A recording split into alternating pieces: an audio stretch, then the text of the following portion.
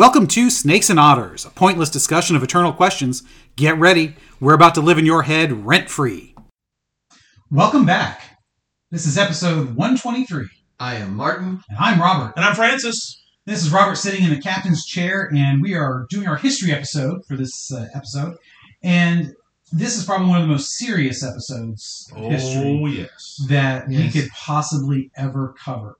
Because we're going to talk about the Holocaust, the Shoah, as the Jewish people say.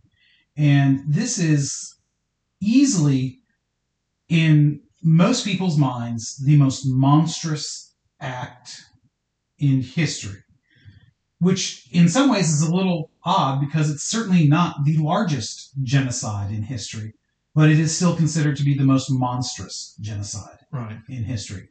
This is, of course, Adolf Hitler's Third Reich exterminating, going on a literal nationwide plan to exterminate the Jews in territory they controlled.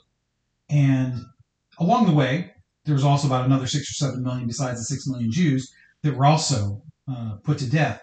But the Jews were obviously the largest single group. They were specifically targeted. Yeah. Right. And that's part of what contributes to this feeling of this, it's the most monstrous evil in history, is it's so targeted at this one group. Yeah. It was ethnically based.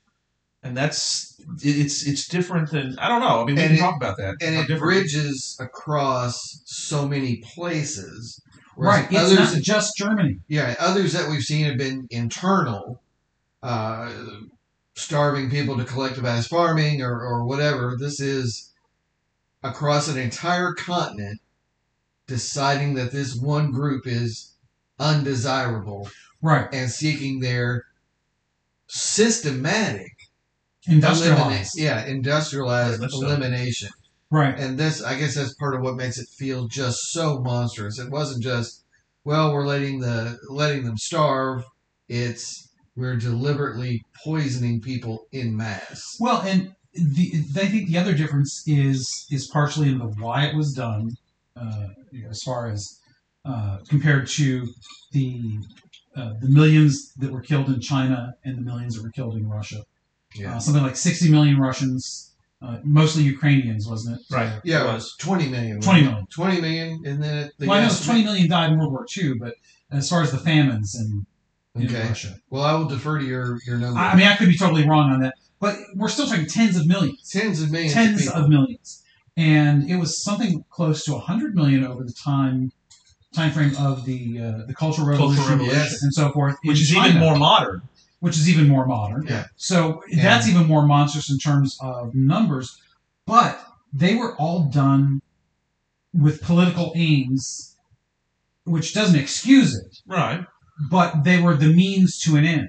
An internal political goal. Right. In the Holocaust, it was the end. It was the goal. Yeah. Not a means to an end. Murder itself was the goal. Yeah. Extermination. Yeah, well, the elimination of the Jewish people from any territory that they controlled. Right. There was a little bit of talk, and apparently there were some deportations to French Madagascar, but very, very few. It was just a very tiny amount. And obviously not all of the Jews died in Europe, but most of them. And it was so systematic. It was so successful in that sense. Yeah. And emphasize, it's not just not sending supplies someplace or letting people starve. It was active, putting not passive. The entire apparatus of the state in motion, rounding them up on trains, deporting them from the Netherlands and France and Western Europe deliberately to places in Eastern Europe to coarse language here, but finish the job. Right. And again, the finding what they were doing was inefficient. So, well, we're going to need those bullets. That's so right. Let's find something else. And experimenting with, truck exhaust and finally pesticide. Right. the effort put forth in the middle of a war. Yes, and the resources and the it's just monstrous to think somebody would sit around trying to decide how to do this. Right, and I want to talk about that. And that's, of course, exactly what they did. They actually had a conference, a meeting to decide what to do. I brought that movie up. I was going to say, we got to talk about that one, to me, it's just a fascinating study. But, before we get into that, the episode is titled, How Did This Happen? Yes. And when I first looked at that, my first thought was, holy crap, I can't believe I'm doing this one. Because I just, you know me, I hardly ever look at the schedule ahead of time. I'm really bad about that. And luckily you guys tend to carry me when I don't have a whole lot to say. Which honestly is not often because I'll find something to say. Well, that's a great thing. Say something. Yeah, your skills are such that, once you get focused, you're off and running and it's... Well, and I tend to like to, if you present me the subject, I can delve into the meaning and the stuff behind it pretty well. Absolutely. Which is what makes this one, I think, so difficult a topic to even get your mind around. Yeah. Because there really are two questions here. It is, how did this happen? Which, we can talk about the mechanics, and we will, because that's important too. Yeah. But the why, the why is tied up with the how in some ways. But when you think about the why did this happen, which is not actually the official title, but you have to talk about this.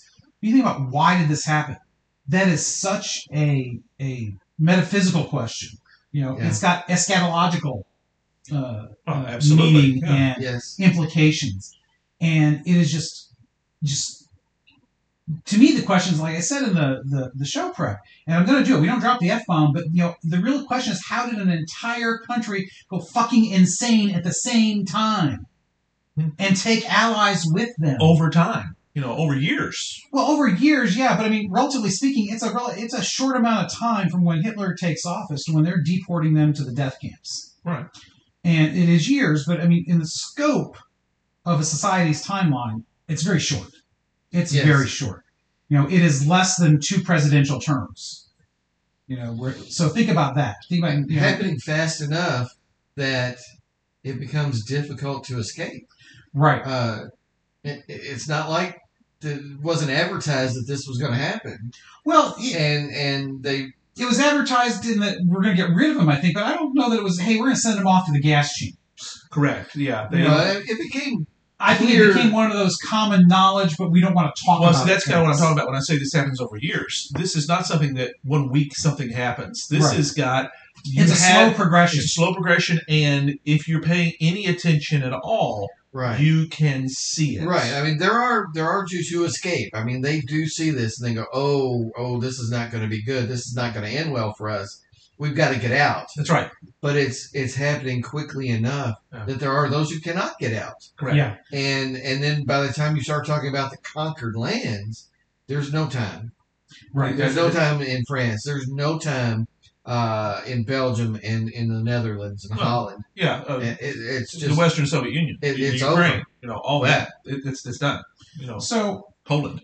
Let's talk about the timeline a little bit. Obviously, even before Hitler comes to power, he and his goons are already persecuting Jews in Germany. Yes. There are beatings, there's assaults, there's destruction of property, all the usual thuggishness kind of stuff you would associate with the SS. Yeah. It would be the SA. Yes, it would be the SA at this time. The brown shirts at that time because they had assumed power. It starts out there. So when Hitler comes to power, you're right, Martin, the Jews there, the ones who are paying attention, they can see that this is going to be a problem because it's now going to become government policy, and very quickly it does. Yes. Very quickly, in a progression, they start out with A, B, C, but it's not like A now, and then, it's, a little while, we're down to B, and it's like A, B, C, D, it's very quick. And it is a progression that is unending. And it starts with things like Jews are barred from certain professions. Mm-hmm. Jews are forbidden to get educations. Jews have to have their businesses Aryanized, meaning they have to sell them to good Germans. Yeah. And all these different things that are meant to make life miserable. Yeah, dismissal from academic positions. Right. and marginalizing their writings, their music, everything. Yep. Every bit of their culture. Every scholarship and learning is being marginalized and saying, no, that's not a value anymore because it's not Aryan. Exactly. And that's part of, I think, the mechanics of all this. The last time we got together, we were sitting at Der Waffle House. Yeah. And we were talking about what drives people. Mm-hmm. I brought up those 6 human needs we talked about. Yeah. And on the drive over here to the Baxter Building, which is where we are today. We are in the Baxter Building. Yes, recording. Mm-hmm. We've moved out of Reed Richards' lab. Yes, and we've moved also known as Studio F. Yeah, Studio F. And we here at Studio F in the Baxter Building. We've moved to Johnny's Game Room. Yes, we have. Which is just on the other side of the portal to the negative zone. Yes, you might hear the flush on occasion. Yes. So on the way over, I was thinking about those. He's trying to apply those to what Hitler and Himmler and Goering and all these guys put together. So I can easily see all of them, how they use these principles to sell the German people. So prior to World War II, you've got the Weimar Republic, and you've got a horrendous economic system. Yes. We had a 10-year depression. They had a 20-year depression. Yes, a monstrous economic dislocation that leads to a lack of faith in the established classical liberal political and economic order. Yes. And all of the classic leaders as such as well. So the aristocracy, the moneyed gentry, and all of those kinds of people. Mm-hmm. They were the ones that were part of the problem. But more importantly, the reason that Germany lost World War I, it's very much their own lost cause myth. It is. It very much is. And the reason they lost had to be because they were never invaded. No foreign soldier set foot on German soil. And it's, from a civilian perspective, they're like, what do you mean we lost? We've been in France this whole time. How could we lose? Yeah. So there had to be this idea of somebody stabbed them in the back. Yes. It quickly and eventually became the Jews. The economic dislocation, the starvation in the war, that couldn't have been because we weren't winning. Right. It had to have been someone betrayed us. Exactly. That's right, because you cannot question your own superiority. Yes, and that's part of where I'm going to go at here. So they've got a whipping boy in the Jews. And to put it in the context of the times, because remember, context is always important when we talk about history. Yes. Jews have always historically been the whipping boy everywhere they've been. It's a very sad commentary on Western society. Yes. That it's been true, but there have been very few places where they have been welcomed into the society that they have traveled to. Long term, they have moments at times. Yes, but the Crusades had some really horrific times. And they were expelled from England, during the time of Henry II. I mean, this is a long history. And being expelled is always a kind of a half-assed thing. Pardon me for dropping the foul language today, but the way it was because the Jews who had money were always welcomed, just quietly. Yeah, that's right. So it was very much a hypocritical stance because kings are always poor, so they always had to borrow money. Who did they borrow money for? Often it was from Jewish bankers and traders, which is how Jews get this stereotypical reputation of being money grubbers. Which all of these things, I don't care who you are, there are going to be people that are money grubbers. It just so happened that they picked on the Jews for this, and because they're the Christ killers, and that's how all of this stuff ultimately ends up. There's a religious aspect and there's an ethnic aspect, and that's because they don't give up their culture. This is one of the amazing things about the Jewish people. That's exactly it. They have always been God's chosen people for 5,000 years. That's who they've been, and that's no matter where they've been. Even when they didn't have a homeland for 2,000 years, that's still who they've been. That's right, and they keep those traditions. And the unfortunate thing is, in order to keep those traditions, you have to keep yourselves close, and therefore they do not interact sometimes with other non-Jewish cultures, which unfortunately makes them easy to find. Yes, and that's how this worked here so much in the beginning of days because everybody knew. Yeah, well, they would have been much more akin to what we would consider the Orthodox Jews today. Right. There would still have been variations in all of that, probably less so than today. But, they would have been visually easy to pick out because, again, cultural differences. That's right. Also have cultural differences in how they dress, the kind of clothes they wear, what their men look like, what their women look like, all these sorts of things. Mm-hmm. So they're easy to pick out. They're already blamed for a lot of things, so they get chosen for this. Now, Francis, what you said I think is really important. You can't say it's our fault because that implies we're not as good as we say we are. And I think this is extremely important. So those 6 needs, we talk about certainty and uncertainty. The certainty of the Aryan superiority is paramount Very much to the Third Reich. Yeah. It is the most important need that they have to fulfill. They have to be certain that they are on top. Mm-hmm. Nothing can be allowed to shake that, which is why all Jewish cultural examples and instances of where Jews have important positions have to be removed. Yep. Because they are an under race, Untermensch. Mm-hmm. And they just have to go. You cannot allow those examples. And Germans also, that uncertainty, that's less important here, but the uncertainty is more about we're going out to conquer the world. We're going to go out and do this, which is very uncertain. You're taking on this big, bold enterprise. Mm-hmm. There's also, though, that uniqueness. Aryans are the best. So they are unique in juxtaposition to the Jews, who are these Untermen. So they're the overmen, the Übermensch.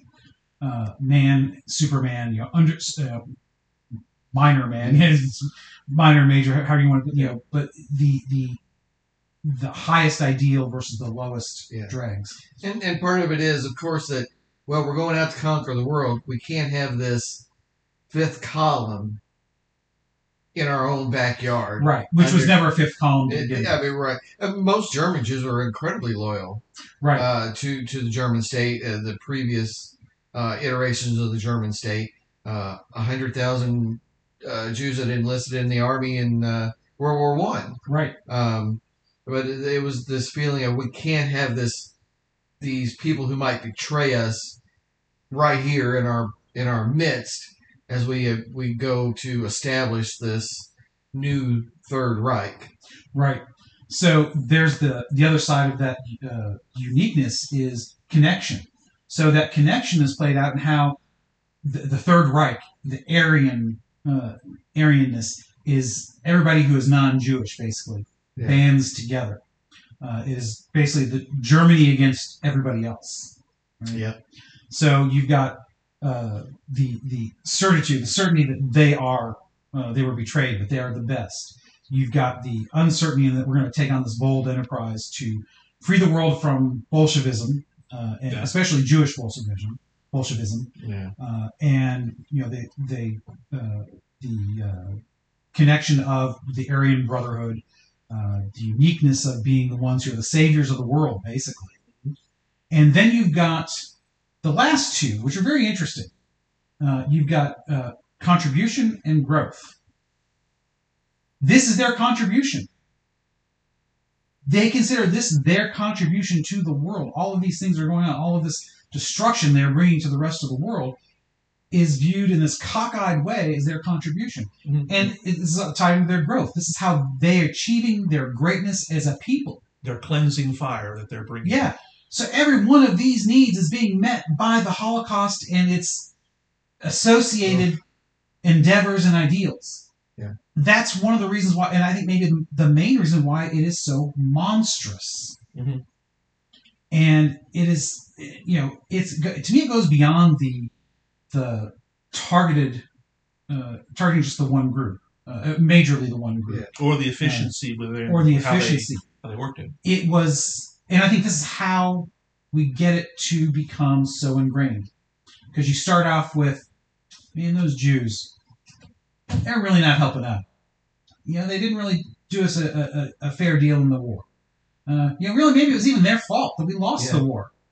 And then, my God, afterwards, they were kind of running the government in the Weimar Republic.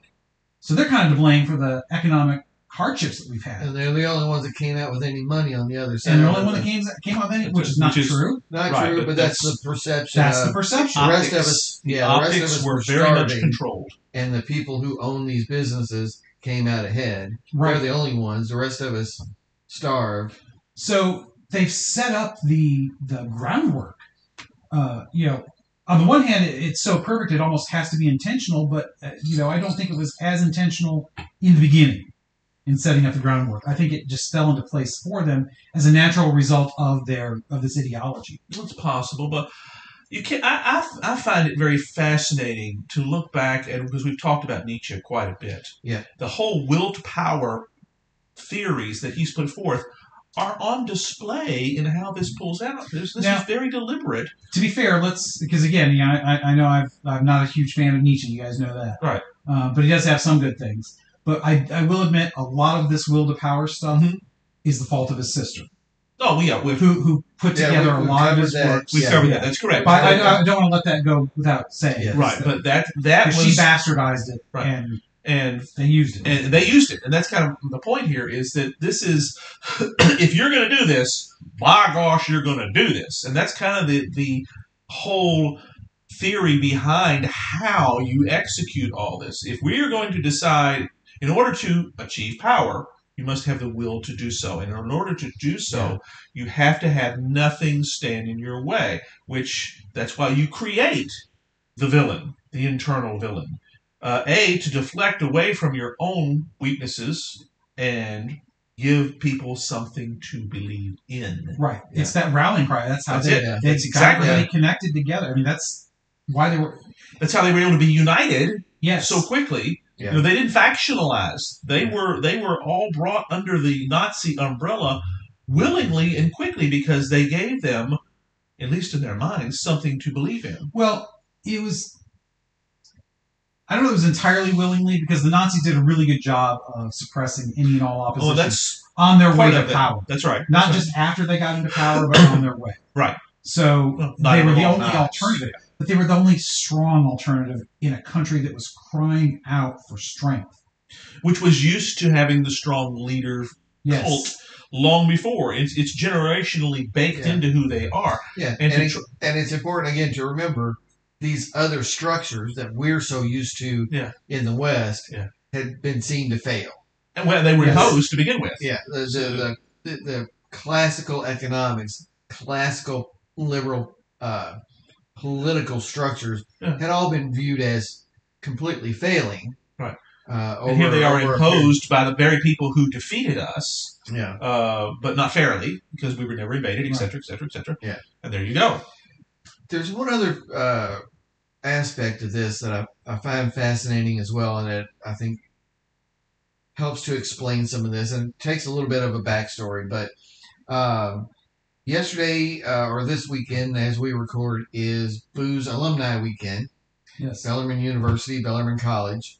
And I was on campus yesterday with Bjorn, who, as we know, matriculating as a legacy. And the program I attended yesterday is for what was called Cardinal Section when I was in it. It's just called the Honors Program now. But it was so generic now. Yeah, that's I know.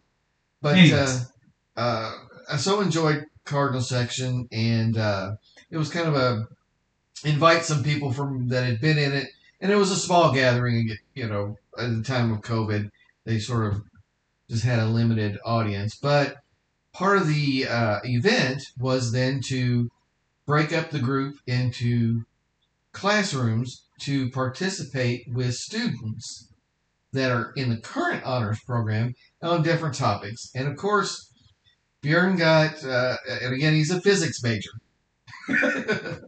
but he got invited to participate from Dr. Speliotis, his professor, in the ethics discussion. So we're going to the philosophy class, which Otterites, if you've been here for more than 10 minutes, was right in Martin's wheelhouse.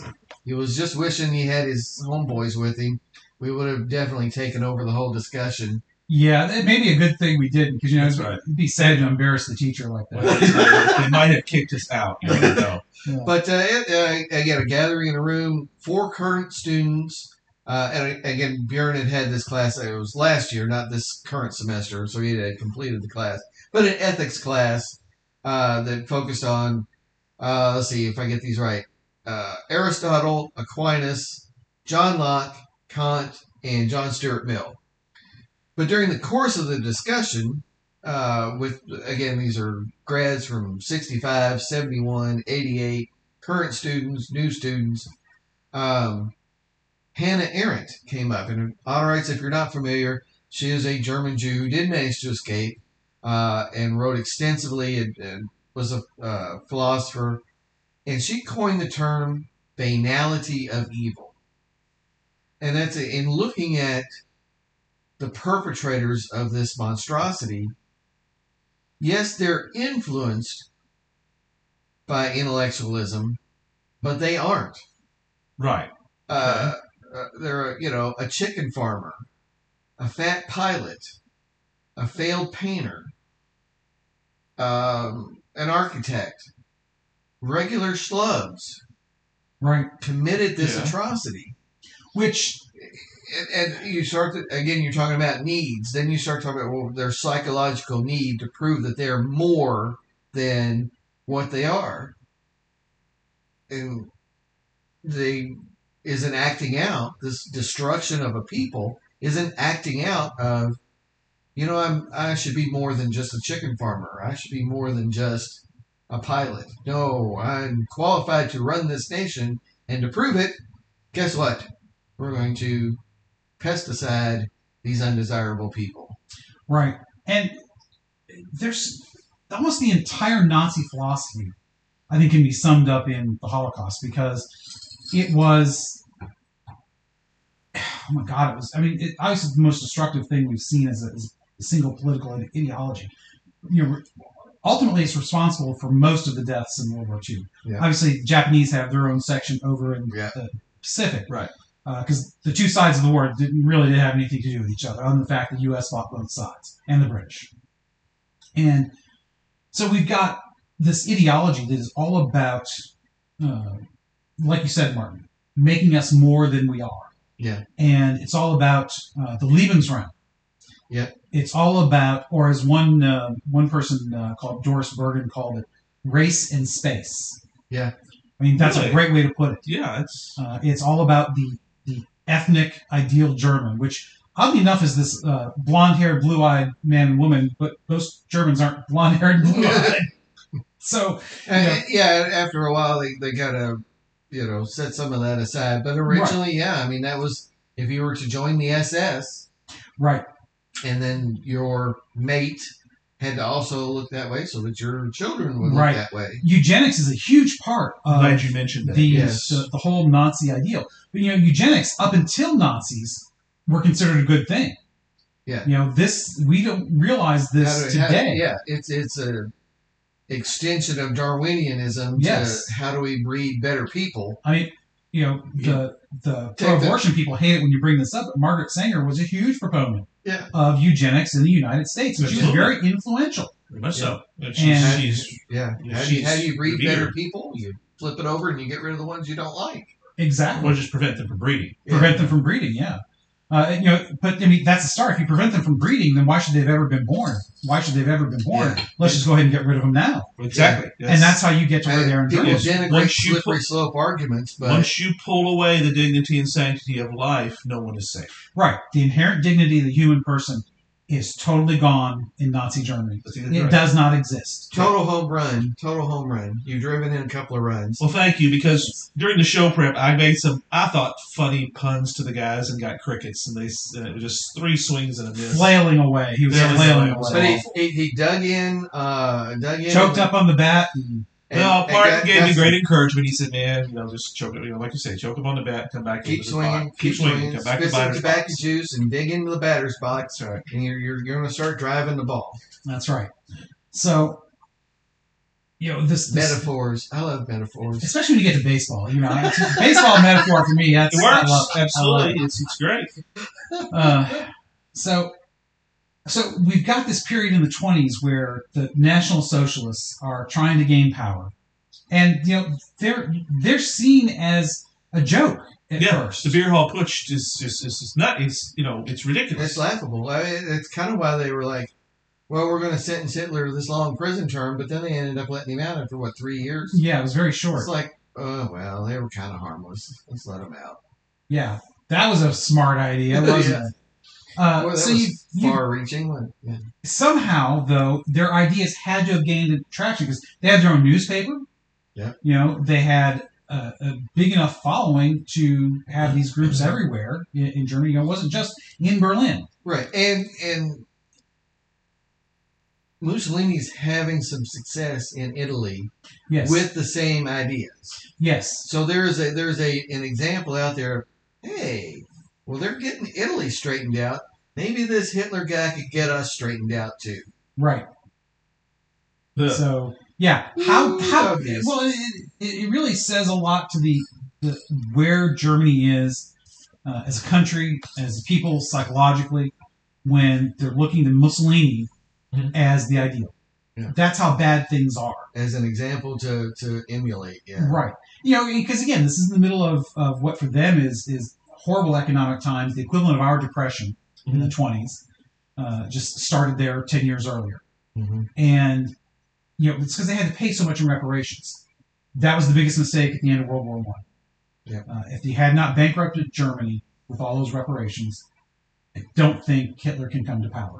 Well, thank you, Georges Clemenceau. Yes. That's kind of where that comes from. Germany must pay. Clemenceau and Lloyd George. Yeah, we've said many times they screwed Wilson, the pooch. And Wilson, they sowed the ground, and the next generation, reaped it. Mm-hmm. So Hitler comes to power in 1933. He's appointed chancellor. Hindenburg is still president. But, it's this weird mix. Americans, we don't understand how parliaments and all that other stuff works because we got two houses of Congress, we've got the president, we've got the Supreme Court, that's it. We hold elections on a regular cycle. We don't have a president and a chancellor, or a president and a prime minister in some countries. Because to us, that sounds like you got two leaders. That's right, redundant. Yeah. And so, as chancellor, Hitler is able to basically force Hindenburg aside. Which, again, it's hard for us to understand that as Americans, but he's able to... Hindenburg standing in place of a monarchy. Yes. Appointing, this someone with political power. And like you said, it's like, why bother? It's just a mess. Yeah. So Hitler, and apparently Hitler feels the same way. Because it's not long before he's basically gotten rid of Hindenburg as a factor at all. Yeah. Right. And when Hindenburg dies, I don't think there is a new president. Right. There's not a new president. It just continues on, which is technically, that is your coup. Right. And that's it. Because he eliminates both offices, I guess. Chancellor, and the office just becomes Führer. Right. I mean, I think he's still technically chancellor, but yeah, he's the Führer. Yeah. So that is the new term. Yes, he's the leader. I mean, it's literally what it means, leader. Leader, yeah. And, dear leader. I mean, Orwell, there's a reason why Big Brother is the leader. Why that terminology is used. So, as soon as he takes power, this whole thing about the people, it's very much about the Volk, the people. Yeah. And while there may have been some in the National Socialists or the what's the NDSP or something like that? NSDAP, yeah. The National German Socialist Workers Party. That's it, National German Socialist Workers Party. Very good, sir. Pull that one right out of the bodily orifice. Yes. Something like that. So, throughout the 30s, all of these restrictions are put into place. And, they start out with, let's boycott Jews. Well, boycott doesn't necessarily have a whole lot of legal authority, but then the legal stuff starts the Nuremberg laws follow. The Nuremberg laws. And then very quickly after you've got Kristallnacht. Kristallnacht, yes. Which is basically where 75 to 80% of all German businesses are destroyed in a single night. Yeah. It is a government orchestrated and planned and executed riot. Yeah. Whose only a government license for lawlessness to destroy the Jewish businesses. Right. It was what's the movie? where you can commit any crime for 24 hours. Oh, The Purge? It was The Purge. It was The Purge. Which was done earlier in Return of the Archons by Star Trek, but we won't even go there. The Red Hour. Well, the guy just went there. Just went there, of course. Yeah, that's right. Another good hit. So okay, well, you're an extra innings. Yeah, but you're right. That is pretty much the same idea. Yeah. Only in this case, it was directed. Instead of being anybody can do anything to anybody, it was anybody can do anything they want as long as it's to Jews. And this really did kind of culminate in, after this, there's absolutely no doubt where things are going to go. If you had any doubt before, you certainly can. And Jews have been trying to leave. We have the very sad stories of countries refusing to allow them into. I mean, even in the U.S., there was that ship of Jews that went from port to port, and they wouldn't be let off the boat here in the U.S. And I forget where they ended up going after they left, because they didn't get off the boat here, which is just monstrous in its own way, and in a tiny way compared to what went on. But that is just so unbelievably wrong. To have let that happen. If you want to look for complicity, you don't have far to look. No. It's far more. Well, there's complicity, there's active complicity, and then there's complicity by inaction. Right, passive. Yeah. And so they're using the power of the state to get everybody to believe that Jews are the cause of all the problems. The propaganda, and this is where propaganda, I think, really takes its hold and becomes the negative that it is now. Because propaganda didn't have a negative connotation before World War II. No. It was just how you got your message out. Right. And there was a poster in 1937. 60,000 Reichsmarks is what this person with hereditary illness cost the community in his lifetime. Fellow citizen, that is your money too. And this is the kind of thing that was starting to be directed everywhere else. At one time, that would have been just, this Jewish guy is going to cost you this amount of money. So they start expanding it.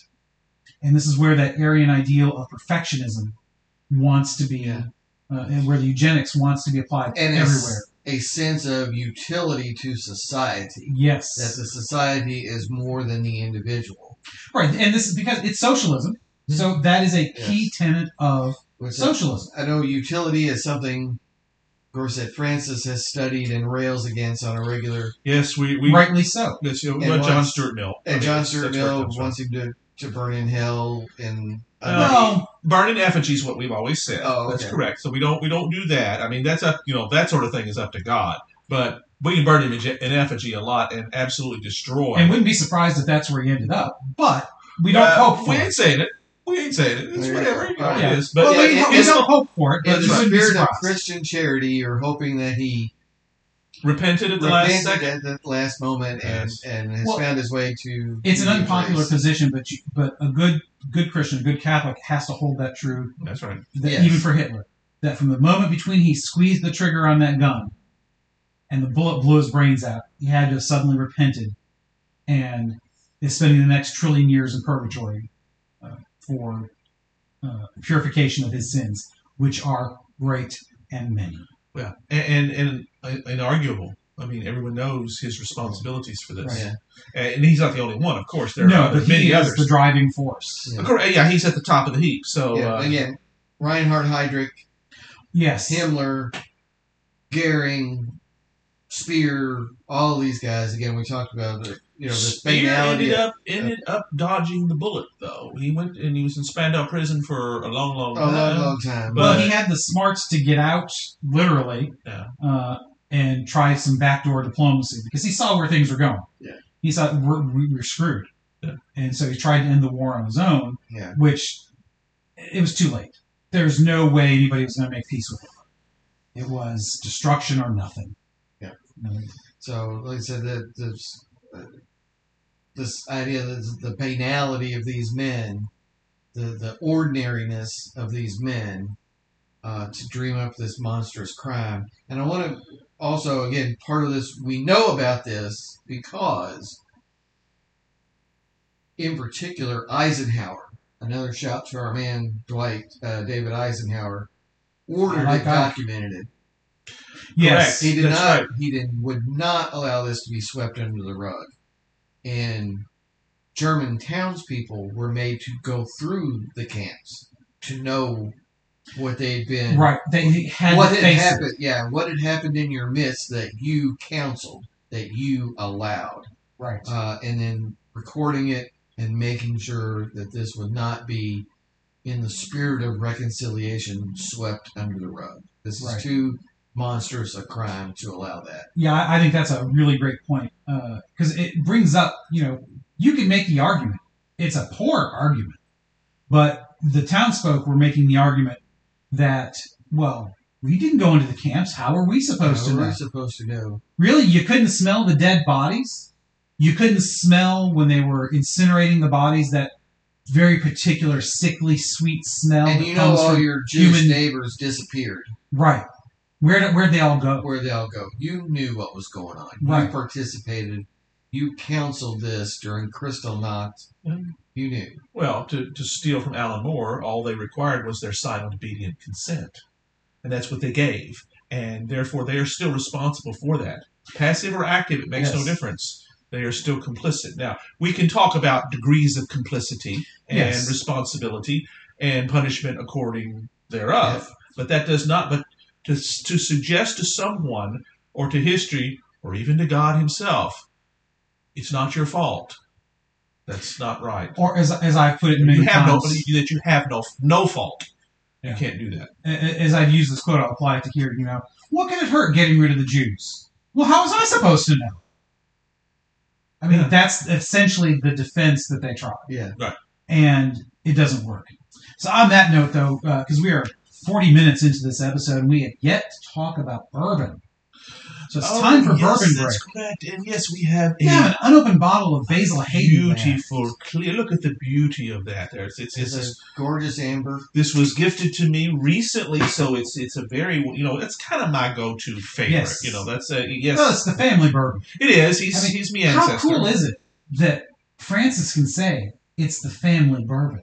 Well, yeah, I mean, that's cool. Me and several thousand other people, but yes, that's beside the point. Beside the point. That's all right, but I can absolutely conclusively show that yes, he is my direct ancestor through my dad's mother's side. So it's not just I mean, your mom worked at Heaven Hill, Barton's. Yes, I'm sorry, I always get that wrong. Yeah, I don't know why. Heaven Hill's on the other side of town. That's right. Barton's is on one side. She worked at Barton's, so you could people who worked at a distillery and say that's the family, but not the same way. That's correct. That's right. It's not the same. Well, my dad worked for Seagram's for many, many years as well. My mom thinks she drinks Seagram's quite a bit. I seem to remember you mentioning that. Yes. In fact, Seagram's actually paid for my college thanks to a scholarship program they had. So, yeah, that was very nice. Cool. Yeah. Well, we'll have to give a shout out to them. It's not bourbon, but, That's right. Yeah. They're very much so. But yes, so we've got an unopened basil we're getting ready to open, and I see you've got Woodford on your shelf. That one we have opened. And Jefferson's and some Russell Reserve. We got to finish the Russell Reserve because there's just about. Yes, you'll take that burden on. Yes, that's your thing. You've got a very good mix of high-end bourbons today. Well, it's been a while since we've been here, and I've been deliberate in the way we've worked on that. And this was a gift here. Mm-hmm. Basil Hayden is. We thank you for allowing us to partake of your gift. Well, of course, that's correct. But Woodford we've had before, but the Jefferson Reserve is brand spanking new. We're going to crack that here in a little while. I don't think we'll crack it this episode. We'll crack it one of the other ones. Next one's when we do. The Jefferson's is a good bourbon. Not had it. And that's kind of a thing to say, we're always looking to expand, always looking to do something different. Yeah. Trust me, that Russell Reserve is good stuff. I've had that before. I have partaken of that. Very good, very complex. That was not drank by without me completely. It was quite a bit of it was drank without me, but I did have some at least, and I will have, we'll finish it off here very shortly. Yeah, because we talked about this in a previous episode that you said, I got this great bottle of Russell Reserve. We're going to crack that. But yet when we came to the Baxter Building today, it's already low. Yeah. Poor Francis. Yes, and I'm not even sure because my daughter Emily gave that to me. I don't even remember when. It hasn't been that long, though. It hasn't. It was a recent episode where we discussed. I was going to say, I don't remember. I think we need to put on the schedule another bourbon episode because we did the one episode, which is great, but I think we need to revisit, talk about some new bourbons, and I think we need to do what we talked about a few groups of episodes ago, and try bourbons different ways. Yeah. Because that whole thing, it astounded me how much of a difference it was. I really want to try some taste testing with regards to that. It had to be the last, maybe it should be the first episode we do that day, because then we need to be sober the rest of the episodes. So otherwise, whoever is leaving that location is going to need a designated driver. Yeah, that's true. It could be, it could be bad. Could be bad. We'll host that at my place. You guys are on your own. Oh, of course. That's right. Yeah, sure. So, anyways, that's our bourbon break. As always. Very well done, Robert. Thank you for catching that, Captain. We were flowing through this discussion. Yes. And almost let it go. So that's the role of the captain. Well done by Robert. Yeah, well, you gave me that visual cue, but I already had it in the back of my mind. But I appreciate the visual cue. So back to the Holocaust, and we've tried to dance around the why, but I don't think there is an answer to that, other than the whole country was frog marched into its own version of insanity as a country, and it's inexplicable. Humans are capable of incredible evil. We just are. Even if it's only by just allowing it, because that's part of the problem, is that the great evil only takes a few to perpetrate. Although in the scale of this, it was much more than a few, because it was industrialized. But it still takes a lot more to allow it. But it did. Now, by the time the Nazis really get into this on the industrial scale, there's so many things going on. The Jews have already been so marginalized that if you were to speak out against them, you're going to be sent to the camps as well. Mm-hmm. And you have to remember that the real extermination doesn't really begin in earnest until after the war has started. Yeah. So you've got the distraction of the war going on. So there is some valid excuse here and there for, my God, we're in the middle of a war. We got all these other things to think about. Now, when you're next door to the camp, no, you don't have an excuse. Because when they were originally sent off to these camps, they weren't death camps yet. It was labor camps. They were labor camps. That's right. Well, concentration. Now, they would work you to death, but it was not an automatic death sentence like it became. So even that was not, it's a very subtle progression. Again, it's not A to Z, it's an A, B, C. They took all the steps in between. And, all of these things just built one upon another. And I want to talk about the conference where they've decided to settle the final answer to the Jewish question. Yes, the Wannsee Conference. Yes. The Wannsee Conference, the final solution. It's a great movie out there with Kenneth Branagh. Mm-hmm. And I forget who else Stanley is in Tucci. Stanley Tucci. Yeah, he plays Eichmann, Branagh plays Heydrich. And they're the two main stars, and the other people that basically, you sit around, the whole movie is these people sitting around a table and talking. Yes. And it's bone chilling. And we love Stanley Tucci and Kenneth Branagh. We love them both. Branagh had a emotional, almost a breakdown that he talks about filming this. It just messed with him so bad. Well, obviously he's a great actor to begin with. Absolutely. But, the whole cast was just phenomenal. To me, the movie, if you want to understand how you could slowly progress a nation from we don't like the Jews because, well, nobody really likes the Jews, to industrialization of their murder, this movie encapsulates it. And it does so very left-handedly in ways because they don't say. Well, and that's kind of the point. Yeah, that's right. It's right, and because there's several folks in there, and around the table you've got varying degrees of believers. Some that are already well into it; they're ready to execute anybody that doesn't agree with them, and others are just civil servants that are in positions of efficiency. And there's one, I don't even remember what that. All of a sudden, he realizes. You're talking, he doesn't say it, but you can see it in his face that, I wish I could give you the character. Oh my God, you're talking about murdering all these people. And nobody says the word. There's euphemisms everywhere. Right, because for a lot of the civil servants originally, it's just, well, we're moving them. That's right. We're relocating them out of these places. And this thing here, all of a sudden, he realizes what all these euphemisms mean, and he has to step outside onto the balcony and recognize, and he doesn't want to get okay with it, but he's pretty much pushed into, basically, you will do this. Right. If you don't, we'll find someone else who will, and you won't survive. Right, you're going to go with them. You'll go with them. That's right. But I think the way we're talking about euphemisms being used, it's a disservice to the movie, because again, the movie and Heydrich, he's the architect of this decision according to the movie. Yeah. And given Heydrich's position and what he did he's one of those bad guys. He's the quintessential bad guy. I mean, he had his finger in just about every nasty thing that went on during the entire war until he died. He's one of these guys that really was not the schlub. Right. He had all the wheels turning in his head about how to do this. Yeah. Right. And Eichmann is the one that pulls it off because he's got the details. Right. But Heydrich goes into this meeting knowing what his outcome is. Mm-hmm. He knows exactly where he's going. He's already answered the question. He knows what the final solution is. He has it in his mind. Because you can see it when you watch how he directs the discussion. Yeah. Because that's what he does. It's truly a discussion. But it's directed in such a way that it leads it from, we got to do something about this because, it's a distraction. Got to do something. What do you guys think? And then he subtly, and in some cases not so subtly, steers it to, we just have to get rid of them. We just cannot countenance them in our midst anymore. This is happening. They've got to go. Yeah. And it's maneuvers everybody else into. Yes. And again, it's just a movie about a bunch of guys talking. I think it's one of the most fascinating movies of all time. If I had to put a top 10, it's in there. Just because of what it illustrates and how well it does it. What is the name of the movie?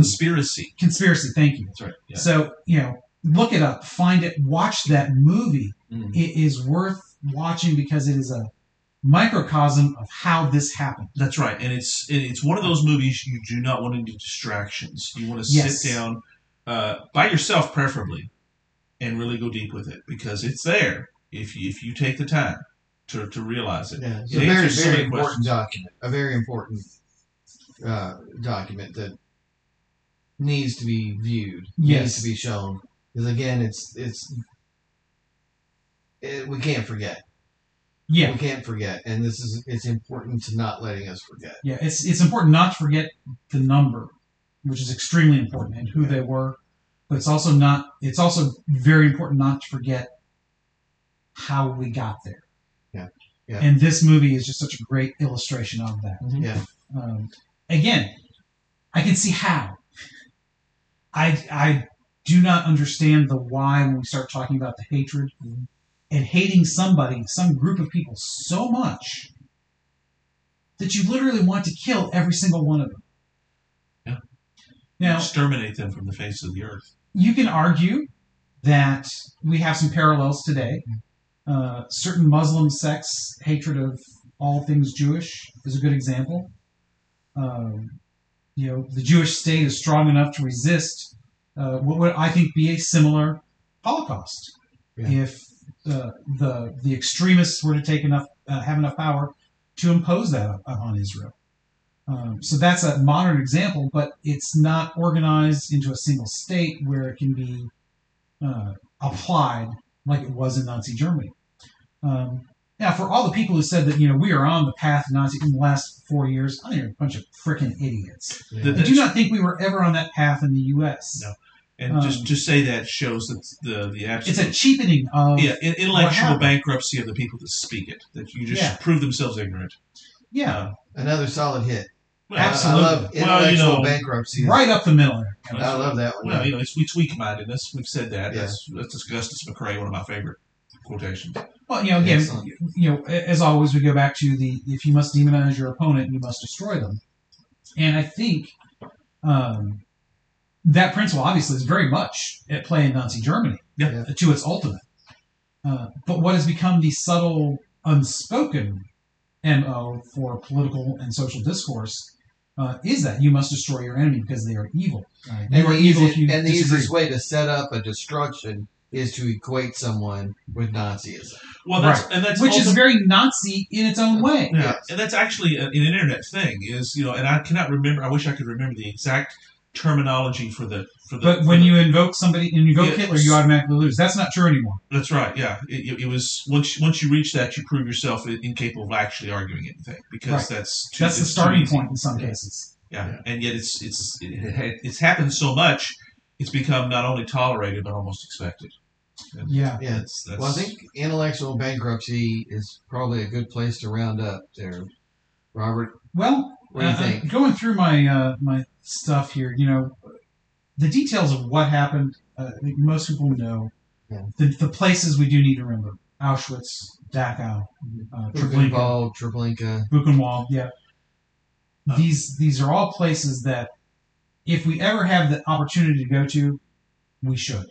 And I've talked to some people that have, but something a little bit more within the reach of most of us here is the Holocaust Museum in Washington, D.C. Washington, D.C., yeah. Which I spent a day there probably a decade ago, and it changed my life forever. Yeah. Because that's one thing. You don't go in and drop in for an hour. You spend the 4 to 5, 6 hours that it requires to really go through it and view all the video and see all the moments. And the entire concept of Holocaust denial to me is beyond weak-mindedness and beyond intellectual bankruptcy.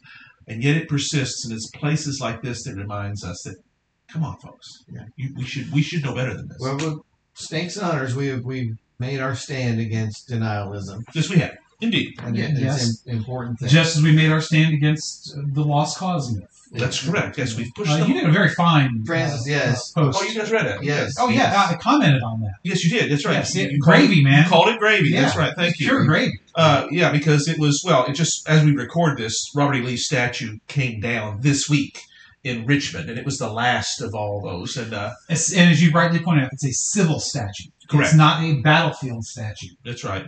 Illustrating events. Yeah, because it was definitely put in place as an object of oppression.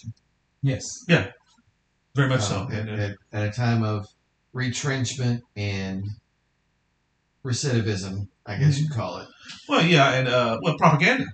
Joseph Goebbels would have been proud, even though he was, wasn't even around yet when all that started. Yeah, it's a huge deal. And you can read the article, folks. SnakesandHonors.com. Snakes and Honors. Yeah, that's right. I also want to shout out, because I think it ties very well into this discussion, to Martin Monday post this week. Oh, thank you. Indeed. Because you pulled that quote out, which I thought would be great for Code of Honor. If you want to use that for Code of Honor, I think it'd be awesome. Oh, I may do that.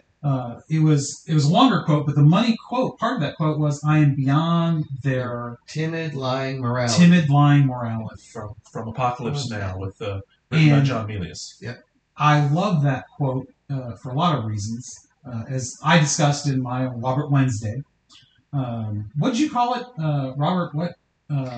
Robert Rensday. Rensday, because you're rending the cyber gnar. Yes. Oh, aren't you just so clever? Yes. That's correct. Yes. That's very, very good. I like that. Very good. Well, you are the master of the quip. You really are. Thank you. This is true. This is very true. I love having very generous fellows. Oh, wow. You guys, I can't tell you what that means to me, your generosity. That's not it. It's just recognizing talent. It really is. But beyond their lying, timid morality. If that is such, that to me, that's a great description of the morality of Nazi Germany. That's right. It's a lying, timid morality. It looks bold because it's angry. It's not. It's timid in that it cannot face truth at all. It can't face a reality of human fellowship. Right. And what that would really mean to breaking down your prejudices, breaking down the narrowness of your view. Absolutely. Dead on. There doesn't have to be a villain. It doesn't have to be. Right. Yeah. Well, there's only one true villain. Villainy itself? Satan. Well, yes, that's okay. Which, you want to go say, villain. If you want to personify, right? That's right. Yes. So evil does exist. Yes. So I think, as Martin made your point, I think we have pummeled this expired econ. You did a terrific job, Robert. A terrific job. Yeah, hopefully I didn't come off as dominating that too much, but not at all. Had a lot of. We would have reined you in if it had. My man here got some very solid wood on the ball. That's good because it's been. I'm glad you finished that quote because I thought you were going to stop with solid wood. It's like, that's a little personal, but no. Yeah, wood on the ball. We just got some editing decisions to make with this one, but let's round it up and say, Francis, what's next, man? Code of Honor, which of course, it's that time again. Our famous quotations. We'll see what we're going to talk about. Sounds like Martin's kind of got an idea where he might go. We'll see. We're not holding him to that. Tune in next episode to see what Martin actually decides and what Robert and I kind of bring into it as well.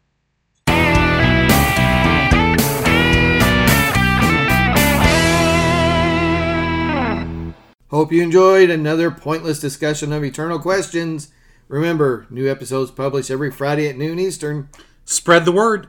We're on all the major podcast platforms, and leave us a comment or review because that helps others find us. We're on Instagram, Twitter, as well as our website, snakesandotters.com. I'm Martin. And I'm Robert. And I'm Francis. Join us next week, same snake time, same otter channel.